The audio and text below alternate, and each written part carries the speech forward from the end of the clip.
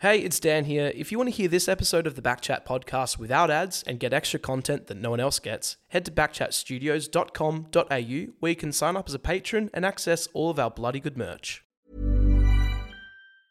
Quality sleep is essential. That's why the Sleep Number Smart Bed is designed for your ever-evolving sleep needs. Need a bed that's firmer or softer on either side? Helps you sleep at a comfortable temperature? Sleep Number Smart Beds let you individualize your comfort so you sleep better together. J.D. Power ranks Sleep Number number one in customer satisfaction with mattresses purchased in-store. And now, save 50% on the Sleep Number Limited Edition Smart Bed for a limited time. For J.D. Power 2023 award information, visit jdpower.com/awards. Only at a Sleep Number store or sleepnumber.com. Life is full of awesome what-ifs, and some not so much, like unexpected medical costs. That's why United Healthcare provides Health Protector Guard fixed indemnity insurance plans to supplement your primary plan and help manage out-of-pocket costs. Learn more at uh1.com.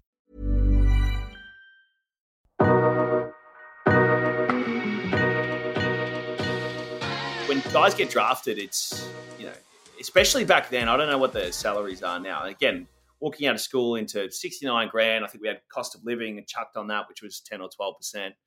And then I had a couple of other things that came through, given that I was the number one pick. It's good money. It's crazy money for a guy who'd come straight out of school. But, it's not life-changing for a lot of people. And there's people, again, don't want to hear this. It's expensive to be an AFL footballer, especially when you're young compared to, your mates who are at uni eating ramen at home and, just pottering along and drinking, beers only at happy hour. There's a lot of cost that goes into eating the right things and travel and, organising your finances and all that sort of stuff. So it was a massive jump forward. And, to the point about whether they actually said they were going to trade me or not, it was just this period of time where, I'd gone away at the end of that first season and I was cooked. It'd been a big year, much like the college system in the States. That first season, say if you get drafted into the NFL, it's kind of a 2-year straight run, because you don't get any time off, because that off season that you typically get at the end of the year is spent doing the draft, preparing for the combine, all of that sort of, and, for us in Australia, it's doing your exams as well. So I'd essentially been running nonstop from January to the end of, definitely not into September that year, at the end of August with the Giants. And so I'd gone away. So I said I wanted to go overseas. I went over to the place called the Mentawais for a surf retreat. There's no reception, nothing. It was just get away. Thankfully, I signed power of attorney over to my manager before I left. And whilst I'm over there, that news of Griff asking for a trade to us, right, specifically to the Giants, which is a big part of this whole thing, broke. And, I got this sense that obviously something was happening. My manager texted me, Dad texted me, because we could do iMessage over the Wi-Fi. And the advice I got given all through all the turmoil, because there was no guarantee this was going to go through, the likelihood that they just said, no, go away, bad luck.